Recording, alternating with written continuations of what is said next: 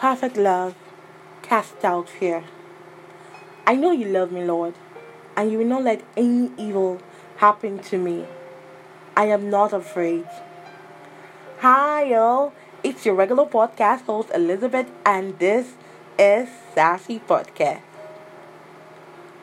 When I newly started podcasting, during Valentine seasons like this, I'll usually talk about Saint Valentine and his role in the Valentine drama because, truth be told, the whole idea of Valentine has been corrupted by, well, people.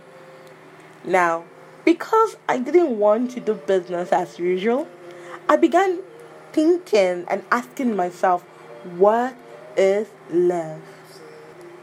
The basis of my analysis is anchored on the scripture that says the person who refuses to love doesn't know the first thing about God because God is love. So you can't know Him if you don't love. And that's taken from the book of 1 John 4:8, the Message translation. I'll be the first to admit though that I'm learning to know God.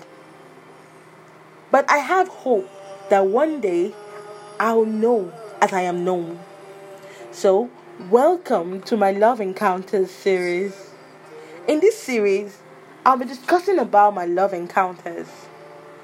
To be quite honest, I'm not sure the depth I'm willing to go in this series. So, I'll be playing by ear. But I'll start with this. Between January 25th and 26th night, I happened to be all alone at home. As I was sleeping, although I'm not sure if I was awake or if I was asleep, but I think it was a dream within a dream because I could see myself lying on the bed. I felt a presence in the room. The first thought that occurred to me was, you broke the hedge. You see, I had a nasty fight with my kid brother the previous day, 24th of January, which also happened to be my birthday. So when that thought about breaking the hedge came to my mind, which I believe must have been as a result of the fight, I was immediately filled with fear, but was trying to ignore it because it's my default setting to ignore what I don't understand. Suddenly, I felt a heavy weight on me, pressing me down on the bed. Immediately I said to myself, perfect love casts out fear.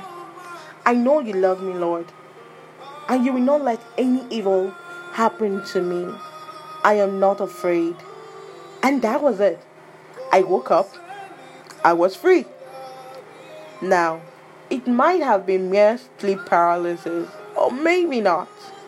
All I know is knowledge of the love of God for me was a stabilizing factor. So, as far as I'm concerned, one of the qualities of love is trust. Trust in the fact that He will not let me fall. Trust that if I jump, He'll catch me. Trust in the fact that I am secure in His love. Have you ever experienced such kind of love in your life? Pause and think about that. Before I go, I've got one major fact about love for you today. Do you know that monogamous relationships exist throughout the animal kingdom? Even though we think of ourselves as a faithful species, we're not the only ones.